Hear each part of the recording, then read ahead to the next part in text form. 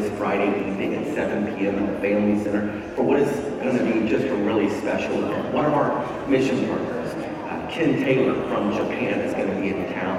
And we're going to have a sort of a dessert potluck in the Family Center where Ken's going to share more about his ministry.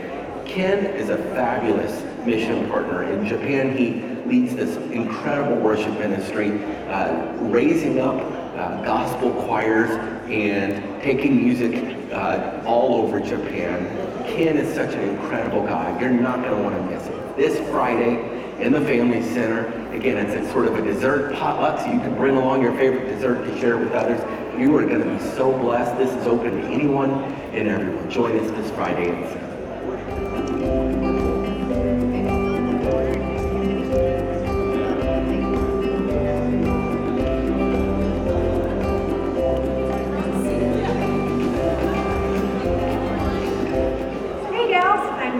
Forward to seeing you at our retreat on February 17th, 9 a.m. to 2:30. We're going to have fellowship together, worship together, and hear from the Lord together through my new friend, Shadia, who is an author and Bible study leader. We're also going to have great times of worship together with Jenny Lamb and Laura Perez. And we are also going to eat lots of good food, and the guys are going to serve us this year, so we don't have to work. So then you can purchase a ticket for your wife for Valentine's Day and offer to watch the kids that morning, and that way she can come and enjoy this little mini retreat. You can sign up in the lobby today, or you can go online at bridges.info.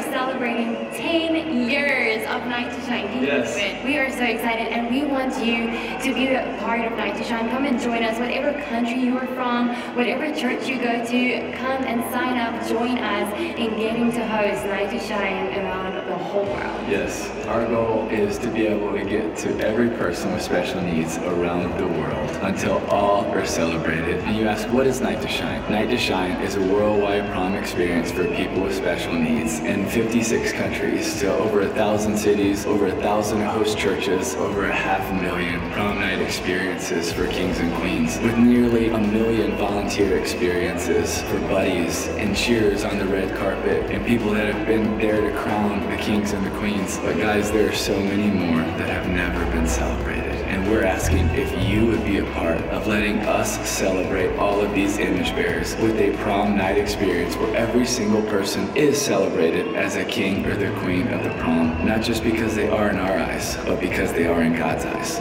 Seeing the joy that every honored guest gets to experience, seeing how it fills up not just that guest, that honored guest, but their families, their caregivers, the host churches, the host communities. And I feel like so many people are missing out because Night to Shine is not in every city or every country around the world just yet.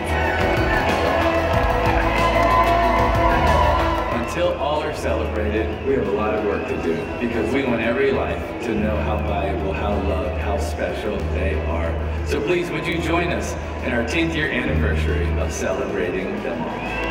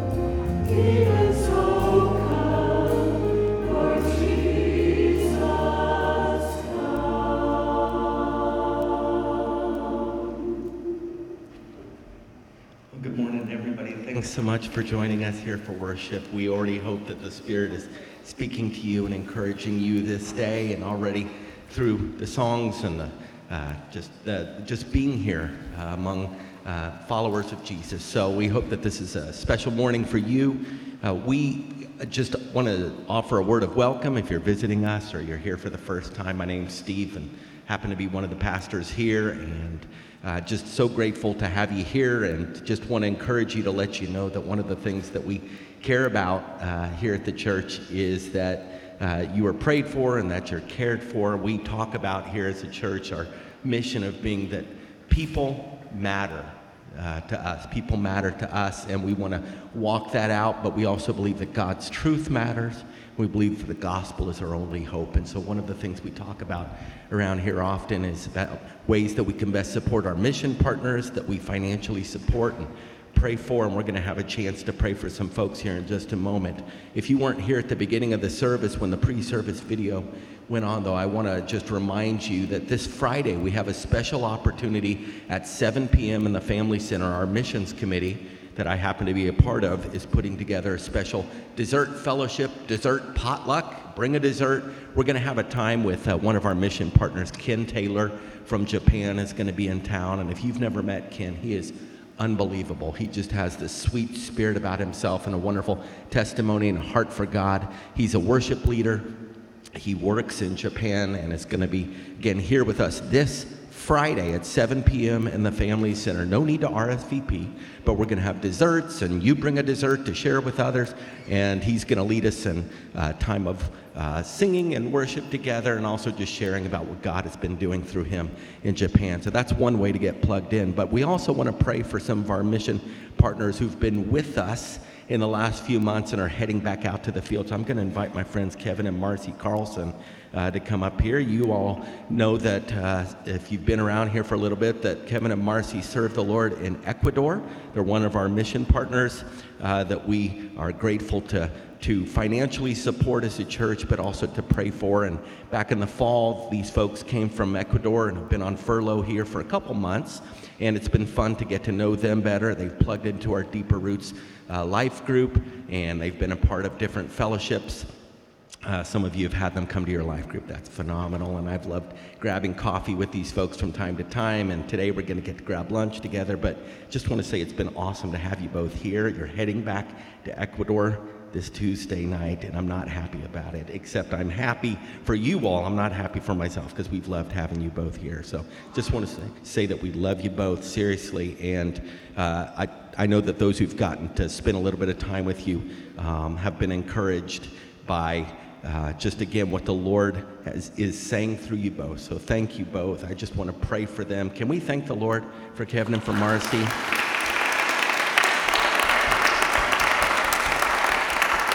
They're excited.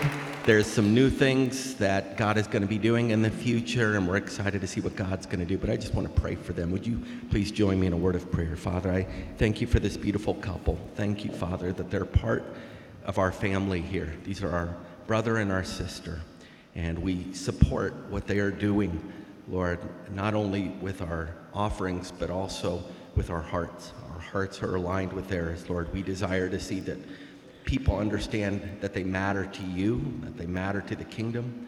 Lord, we desire to see your truth walked out, and we desire, Lord, to see the gospel come to those who've never heard it. We pray for the good news of Jesus to be lived out through Kevin and through Marcy as they go back to Ecuador. Be with them in every single step. Let them know, Lord, that we are, as a church body, with them in heart and mind.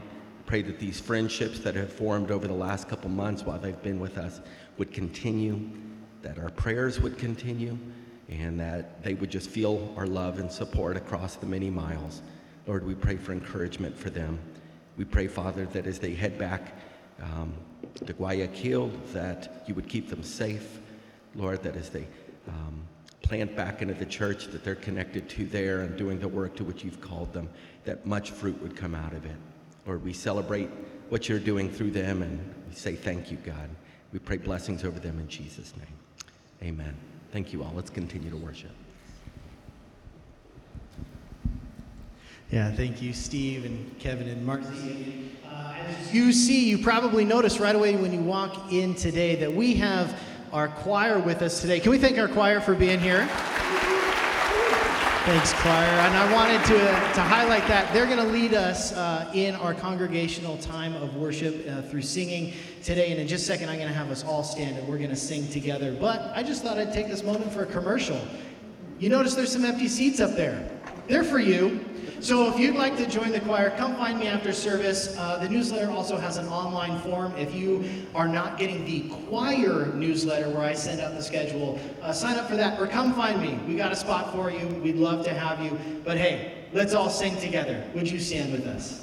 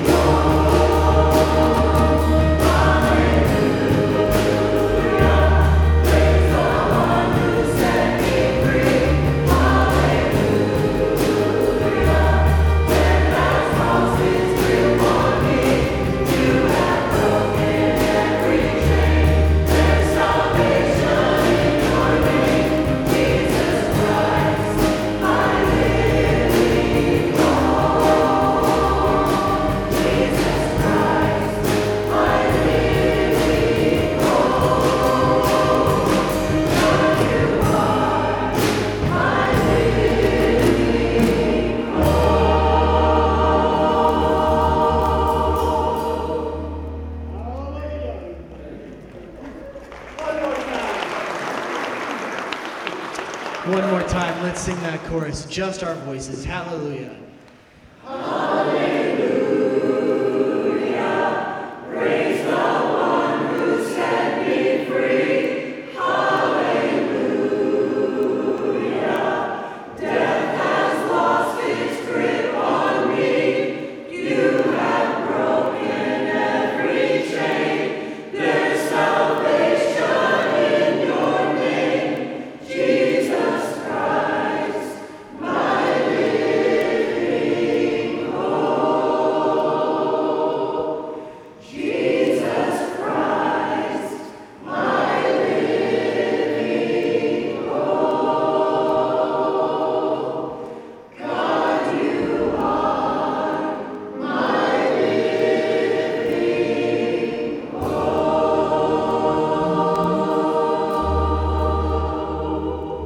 Together, let us say, Amen. Well, go ahead. As you have a seat, we're going to dismiss our elementary school students to join Miss Alba in the back, and we're going to play the choir off the platform. Can we say thank you one more time to our choir this morning?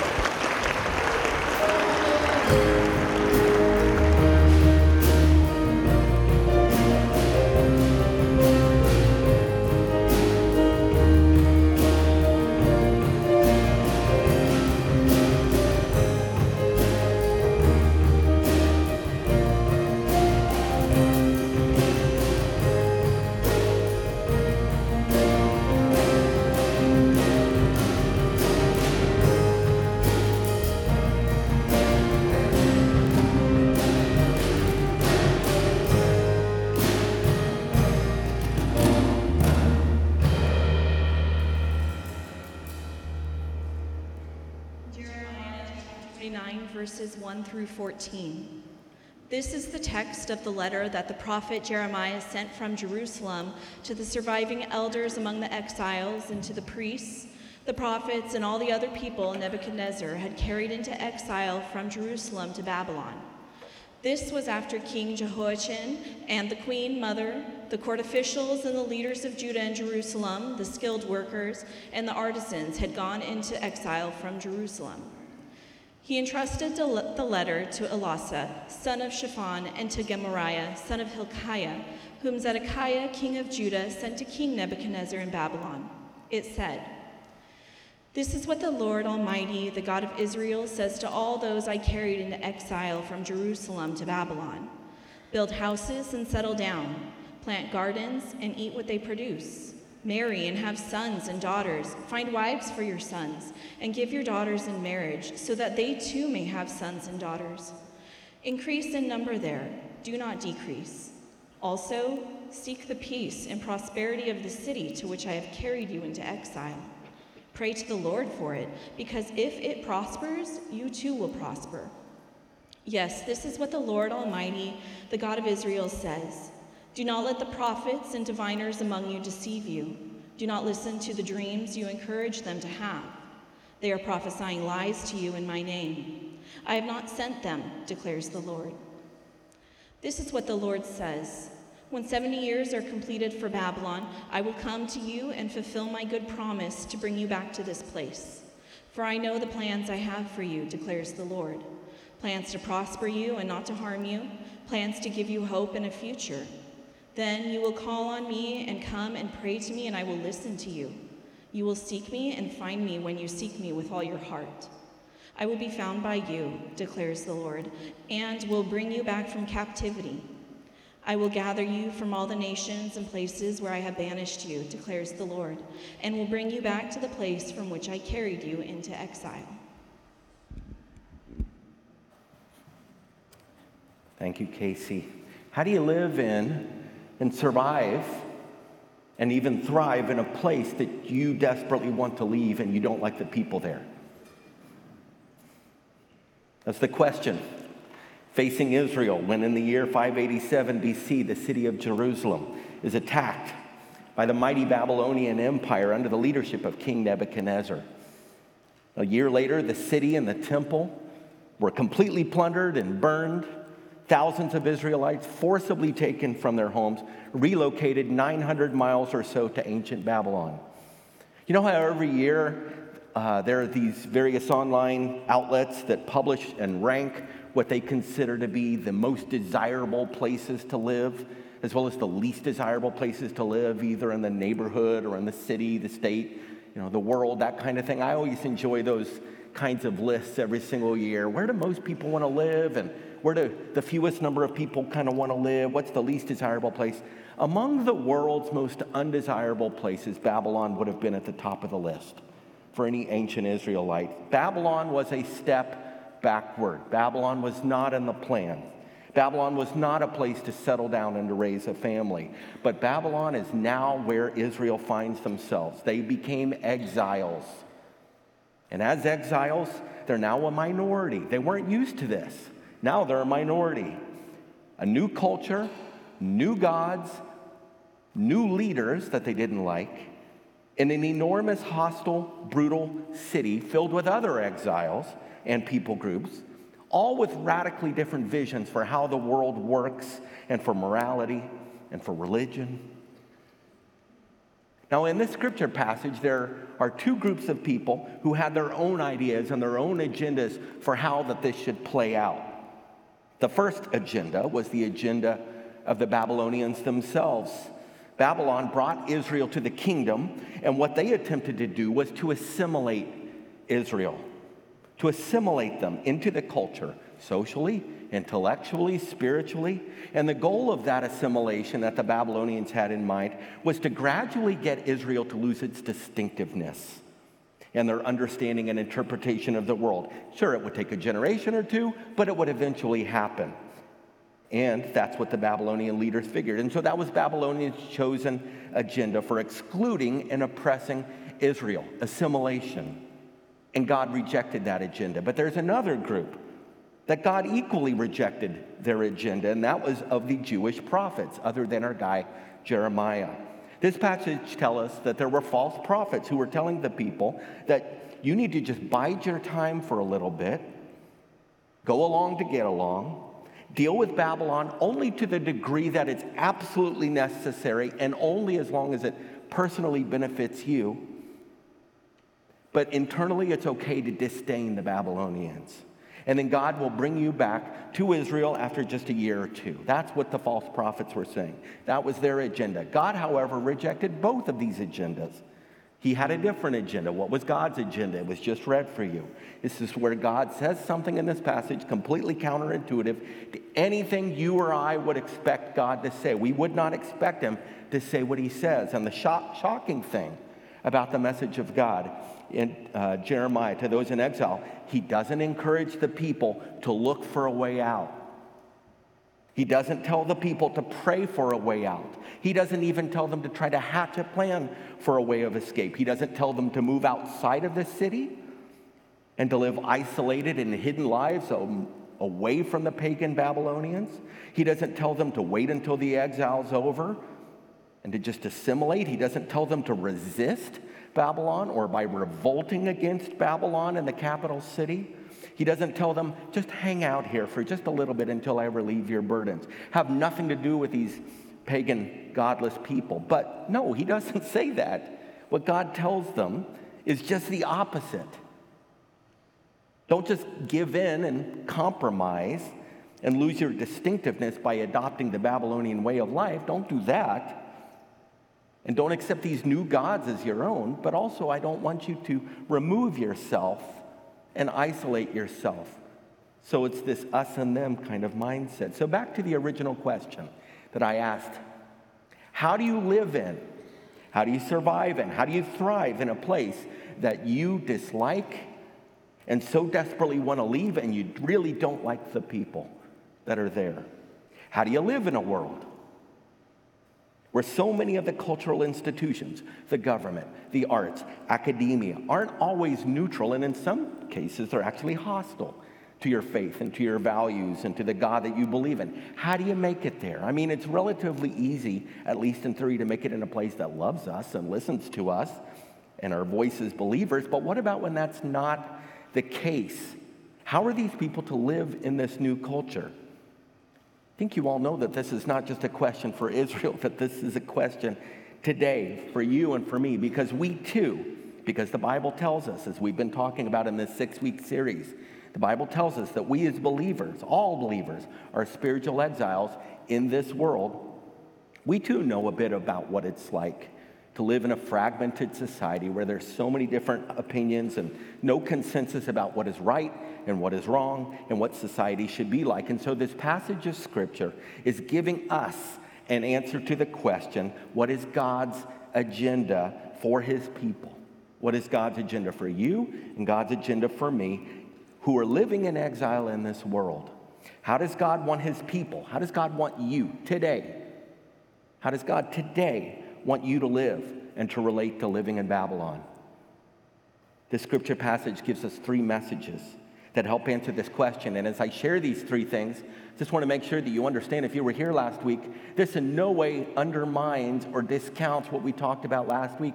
What we talked about, one of our responses as believers, as exiles in this culture, is lament. That's a reasonable feeling, the sense of discouragement when hard times come and just being real to God with our feelings. We talked about we can be honest with God. We can bring our lament to him, and we can still have hope for things to change. So this in no way today discounts continuing to think about what it looks like to lament. What this passage, though, is telling us to do is to not just stay in that place of lament continuously, or to only lament. This is what it's telling us to do. First, God shockingly says through the prophet Jeremiah, as exiles, instead of withdrawing from Babylon, instead of revolting against Babylon, which would have been their natural instinct, I actually want you to live there. I actually want you to settle down there. I want you to bloom where you have been planted. That's the first message, to bloom where God has planted you. This is what verses 5 and 6 had said. God says in verses 5 and 6, I want you to build houses. I want you to settle down in Babylon. I want you to plant gardens. I want you to eat what they produce. I want you to marry. I want you to have sons and daughters. I want you to get them married so that they too may have sons and daughters of their own. I want you to increase in number there, God says. Don't decrease. Plant yourself there. Sure sounds like Jeremiah is working for the Babylonian Chamber of Commerce. I don't know if there was such a thing, but hey, be sure to check out our 4-bedroom homes, our lush gardens, our bustling commerce. Come to Babylon, a wonderful place to raise your family. What he's really saying is that God wants you to put your roots down here. It may not be what you all want to do, but God actually wants you to get established here. Now let's remember, the other prophets were not saying this. There was a false prophet named Hananiah in Jeremiah 27 and 28, right before this chapter. And then in this chapter, Jeremiah 29, there's a guy named Shemaiah, who are basically telling the people a different message. They're saying, look, it's going to be a very, very short stay. Yes, it's going to be a bit uncomfortable. Don't worry. Don't make any long-term plans here. You don't need to unpack the suitcases. Don't need to unpack the boxes. Don't put up any nail holes in the wall and hang up pictures because you're going to want your security deposit back. You're not going to be here very, very long. Bring your tents, not your bricks, not your mortar. God is saying precisely the opposite here through Jeremiah. Nope, this is not going to be a short trip. I don't want you to think like you're a tourist here. I want you to settle down here as a resident. Now let's think about this. Who plants gardens and crops in a place you're only going to be for a little bit of time? Who bothers giving away sons and daughters in marriage and looking forward to increasing and having children and grandchildren unless you're planning to be in a place for a bit of time? God is saying, though, I want you to put your roots down here.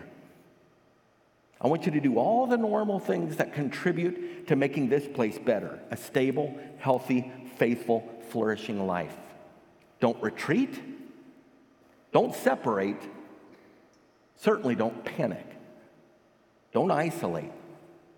Instead, be engaged and contribute to the community. This must have sounded so crazy to Israel. God is saying, in Israel, I know you lived in a place where everybody believed like you and thought like you and valued the same things as you.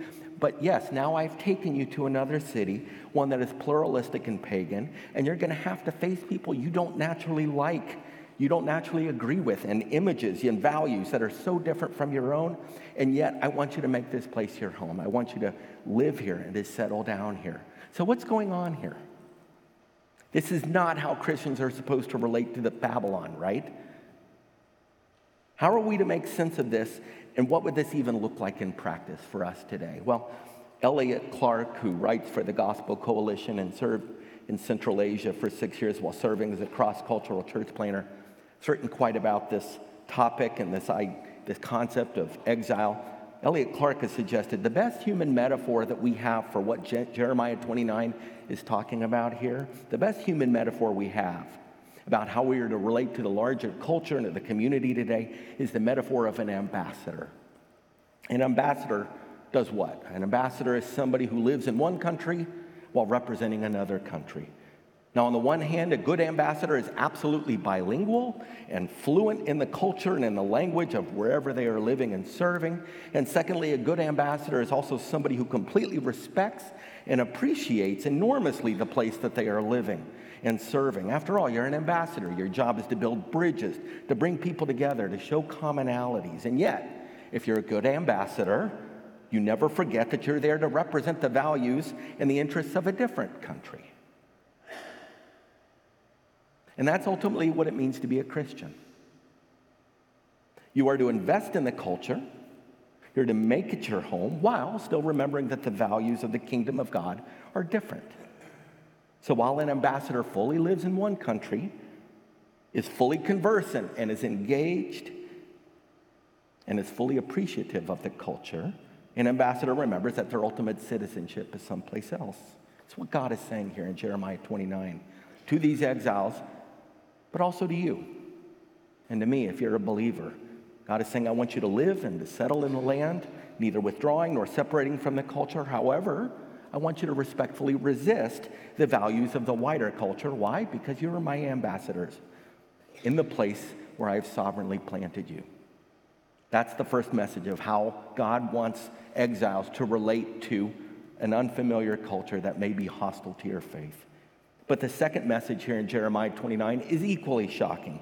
God says, when it comes to relating to the culture, I want you to seek the welfare of the city.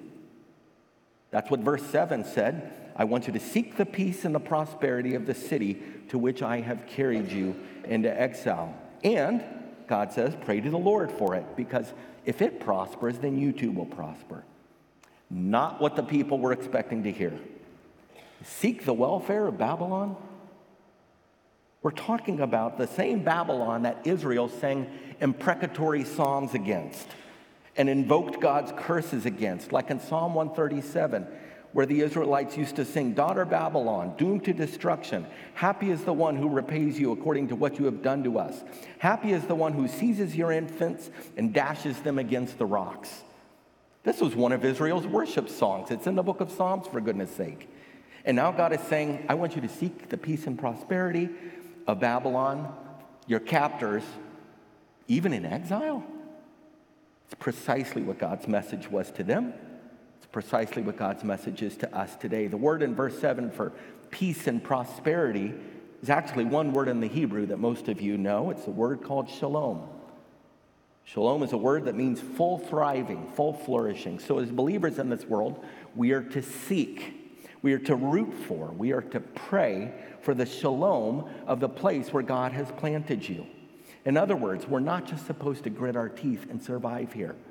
We're not just supposed to withdraw from this culture and grumble and complain about it and make sure that we personally prosper. Instead, we are to want the whole community to flourish in the way that's being described here, and we are to work towards that end, meaning it's our job as God's ambassadors here, if you're a believer in Jesus, here to be willing to serve everyone in the community, including the very people with whom you may disagree, including the people with whom you may find little in common. And if you don't feel that way about this community where God has planted you, thinking, it's not my responsibility, I think this passage is suggesting you're likely not thinking about the implications and ramifications of what it means to be a believer, of what it means when Jesus says, you are the salt of the earth. You are the light of the world. Where does salt function best? In places where it's not salty. Where does light function best? In places where there's not light.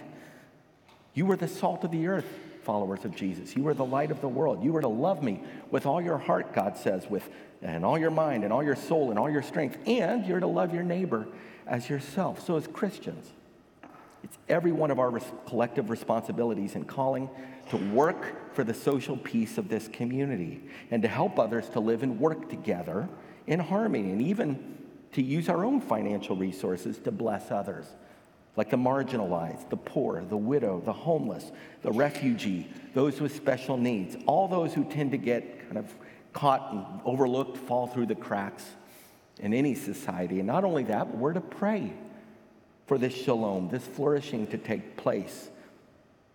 Okay, how is Israel supposed to actually pray for the shalom of Babylon? They knew that they're supposed to pray for the shalom of Jerusalem. That's in the Psalms. But Babylon was Israel's enemy, and yet God said, pray to the Lord for Babylon. And if we too are inclined to think that God wouldn't want us to do the same, we're forgetting that Jesus said we're to not only love those who love us, but to also love our enemies and to pray for those who would even persecute us. We're to pray to the Lord on behalf of our leaders, the ones we voted for and the ones we didn't, and the government, and for the welfare of the place in which we live. When it prospers and does well, we too, as believers in Jesus, will do well. Is this radical? You bet. Perhaps you've not come across too many churches that think like this. Perhaps you've not come across too many believers in Jesus who think like this. And I would agree with you. You would absolutely be right. Not many Christians think like this. Not many churches live like this. But the early Christians lived like this, didn't they? They thought like this, didn't they?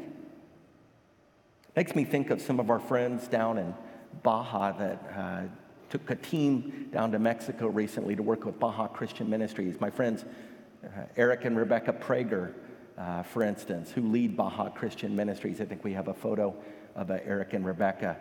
These are just precious people that I've gotten to know over the last several years. They could live anywhere, yet God has called them to Mexico and to live in a place that is quite challenging to live, and they're invested there in good times and in bad. This last week, you may have seen some of the videos and photos of all the weather there, just difficult weather in Rosarito and Tecate. And so Eric was sending me pictures and this last week, and just, I don't even know how the infrastructure is going to be able to make it there.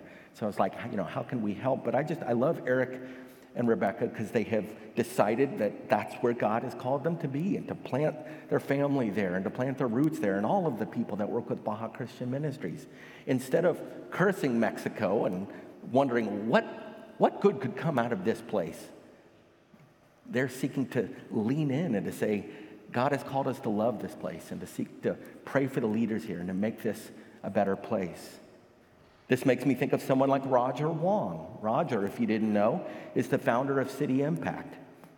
There's a wonderful ministry in the Tenderloin in San Francisco that Shannon and I love dearly. It was about 36 years ago that Roger Wong first witnessed a young boy being bullied in the Tenderloin and was inspired to intervene. And after hearing God ask, Roger, what would you do if that was your son?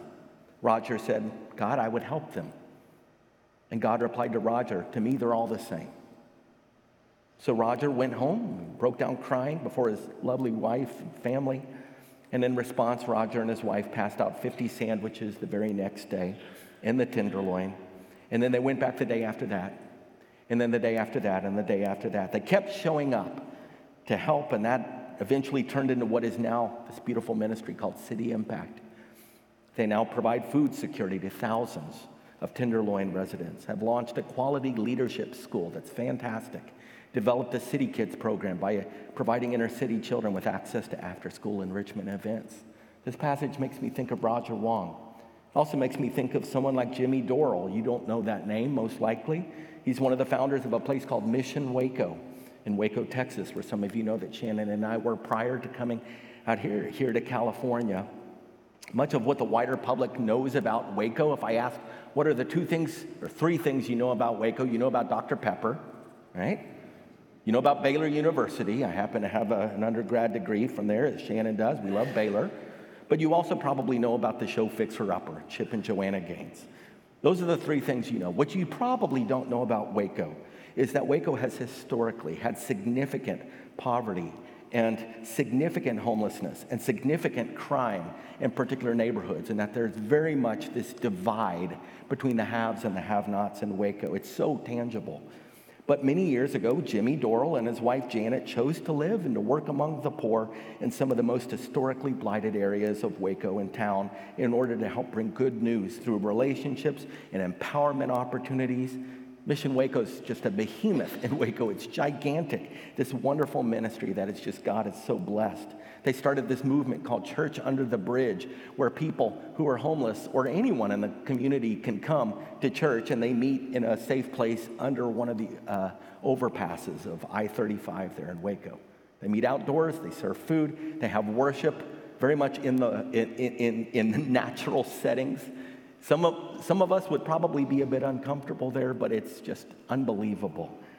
I think about these kinds of stories, and what I personally love about each of these folks is that they're doing the complete opposite of what many Christians today are doing.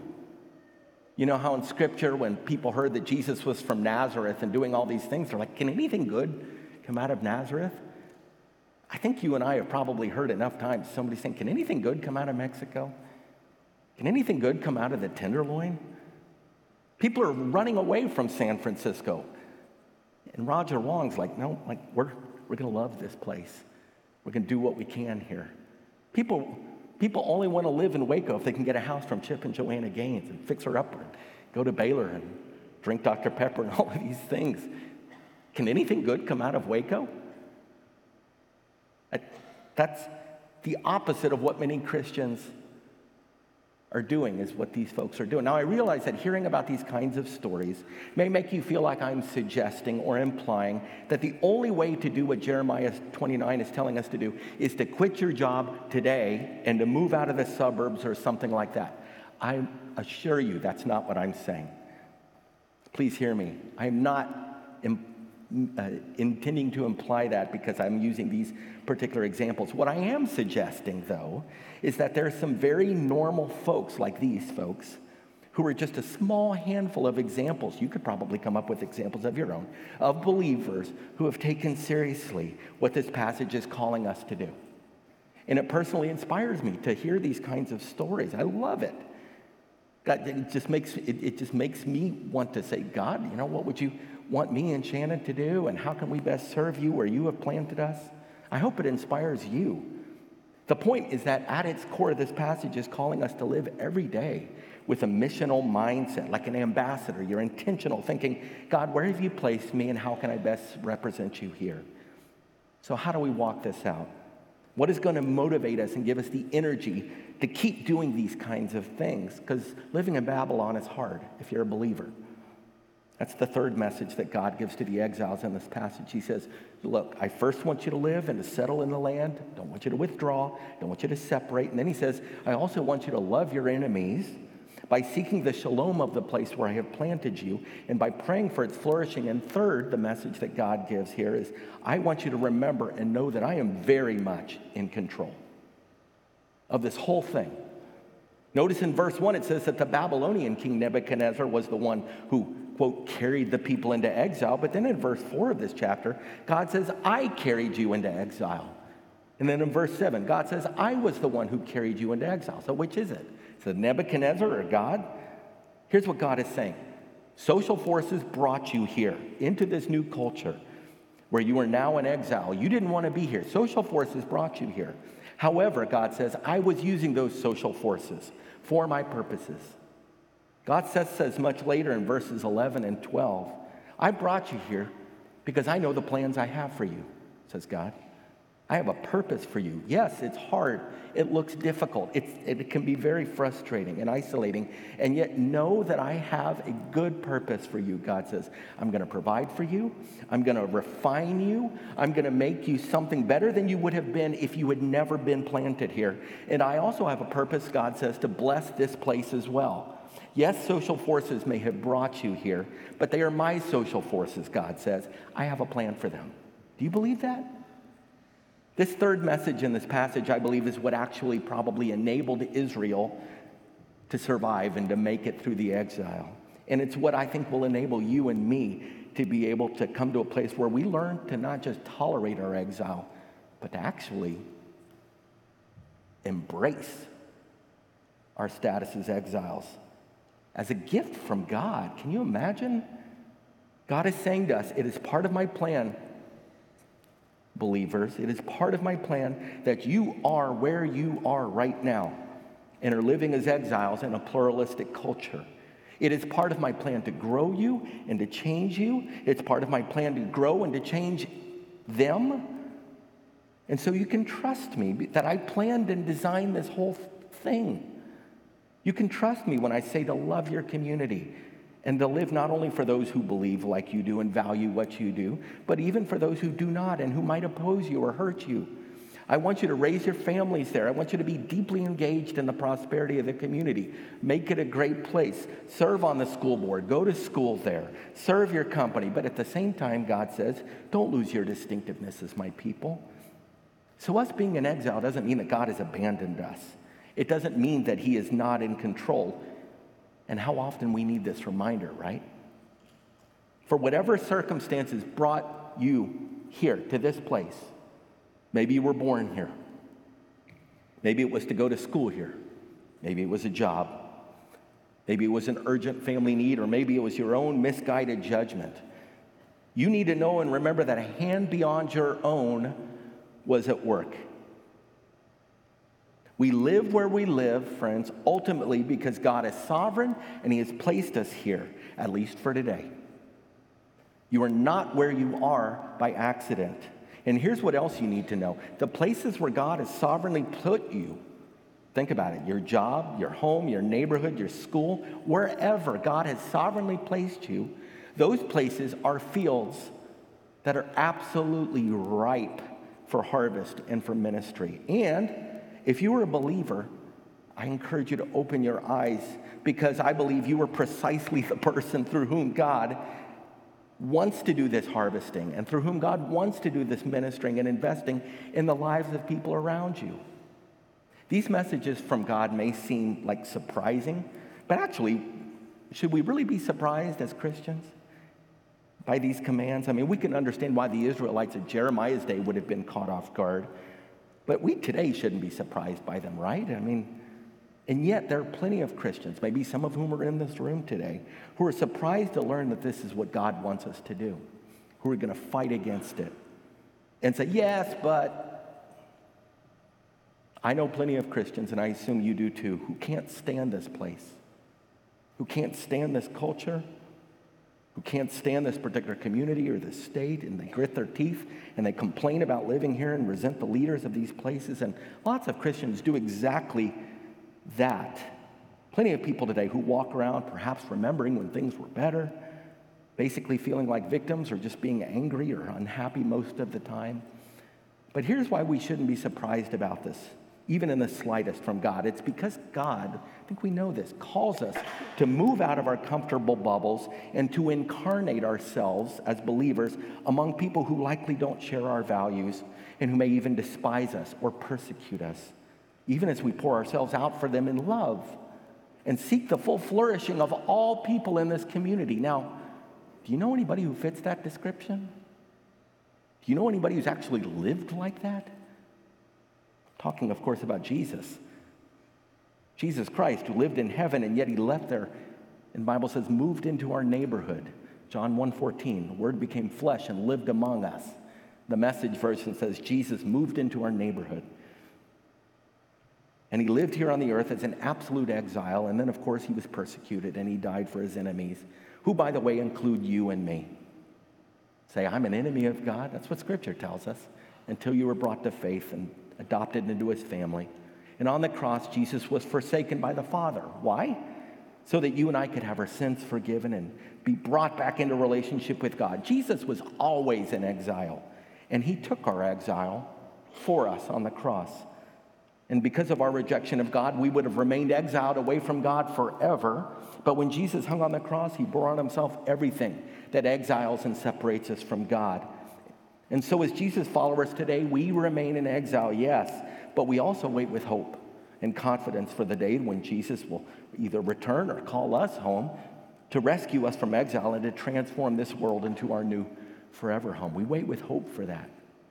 In the meantime, God's message to those of us living in exile in the world today, longing for a better home, is to follow Jesus' example, to not just assimilate into the culture, But it's also not to just separate from the culture either. He's saying in Jeremiah 29, become citizens of Babylon, but remain citizens of God at the same time. Don't just love God and hate the city, and don't just love the city and hate God. Love them both. And because you love God and because you love the city, pray for the city. Embrace your exile, God is saying. I'm convinced that doing so, God, friends, is just going to take a major shift in the way that we think. Honestly, as I've been processing this message and this text, I just think this is going to be really challenging for many of us, myself included.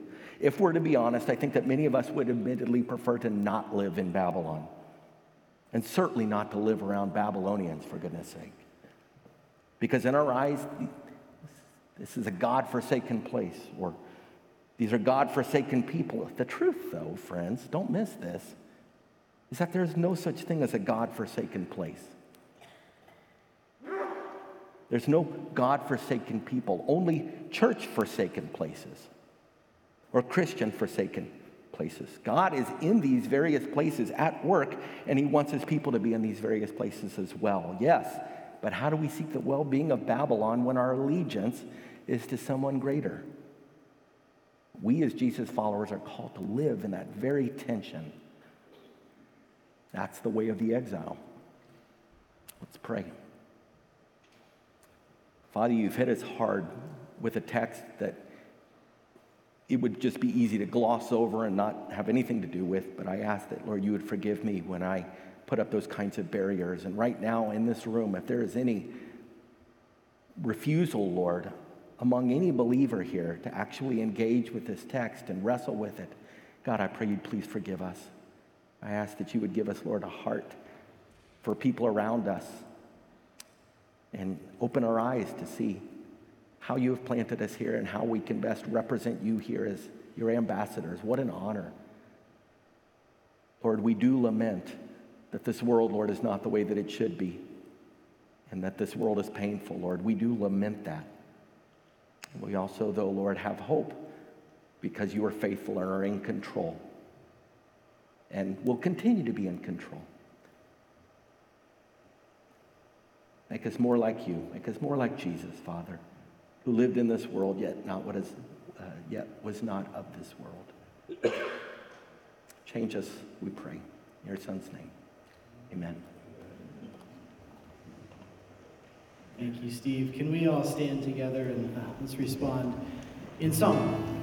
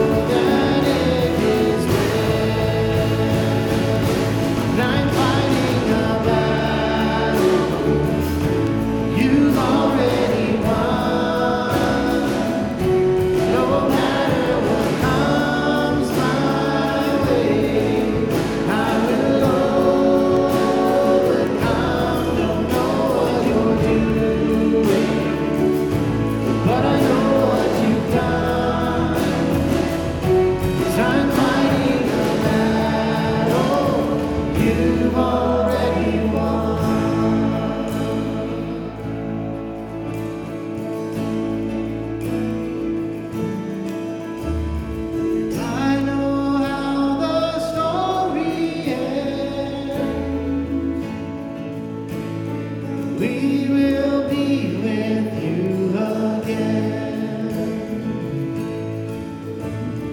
You're my Savior, my defense. No more fear in life or death. I know how the story ends. We will be with you again. You're my Savior, my defense.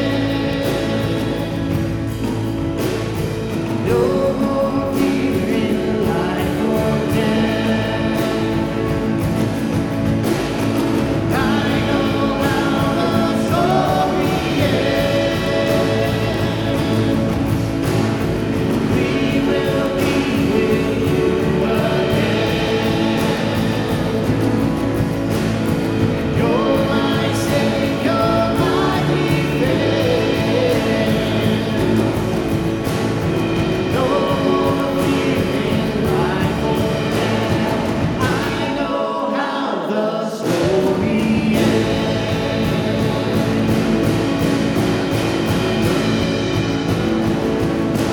I'm fighting a battle you already won. No matter what comes my way, I will overcome. Don't know what you're doing, but I know what you've done. Then you know I'm fighting a battle you already won. I'm fighting a battle you've already won.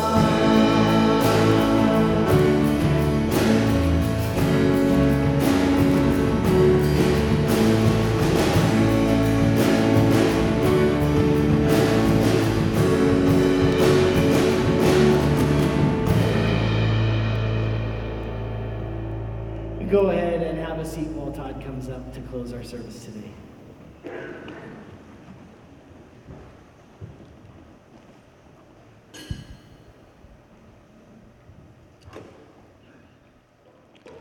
So we have a big event happening on the campus here, and I know a lot of you have been planning to volunteer for Night to Shine, but haven't got around to it yet. The time is now. It's a week from Friday, and there's a lot of opportunity to serve, and we're honoring a bunch of people in our community who are often overlooked, and it's really a special event. There's a need for buddies for the kids being honored. There's need for parking folks, set up, tear down. There's a lot of stuff to do. So for those of you who've been saying, okay, I want to help, today's the day. Shannon will be in the entrance area there. You can talk to her and sign up. Also, want to remind you about bridges.info. We remind you every week, but again, it's a place you can go to ask questions about the sermon. If you have questions about anything, but in particular about the sermon you heard today, you'll get a response. You can log your questions at bridges.info. You can also just come and catch Steve and ask him things, of course, or anyone on the staff here. You go to bridges.info to give. You can also give if you want to use checks or cash. You can give in the boxes in the back. And then you can also see upcoming events. There are a few upcoming events worth noting. There's a women's retreat coming up in February 17th. So women, it's just the one day. I encourage you to sign up for that. And we're going to have a dessert. Dessert with a Mission is the name of the event, and that's on February 2nd, and that'll be with Ken Taylor, who has a music ministry with World Venture in Japan. So now we'll close with some words from Paul from Romans 15. May the God of hope fill you with all joy and peace as you trust in him, so that you may overflow with the hope by the power of the Holy Spirit. Have a great week.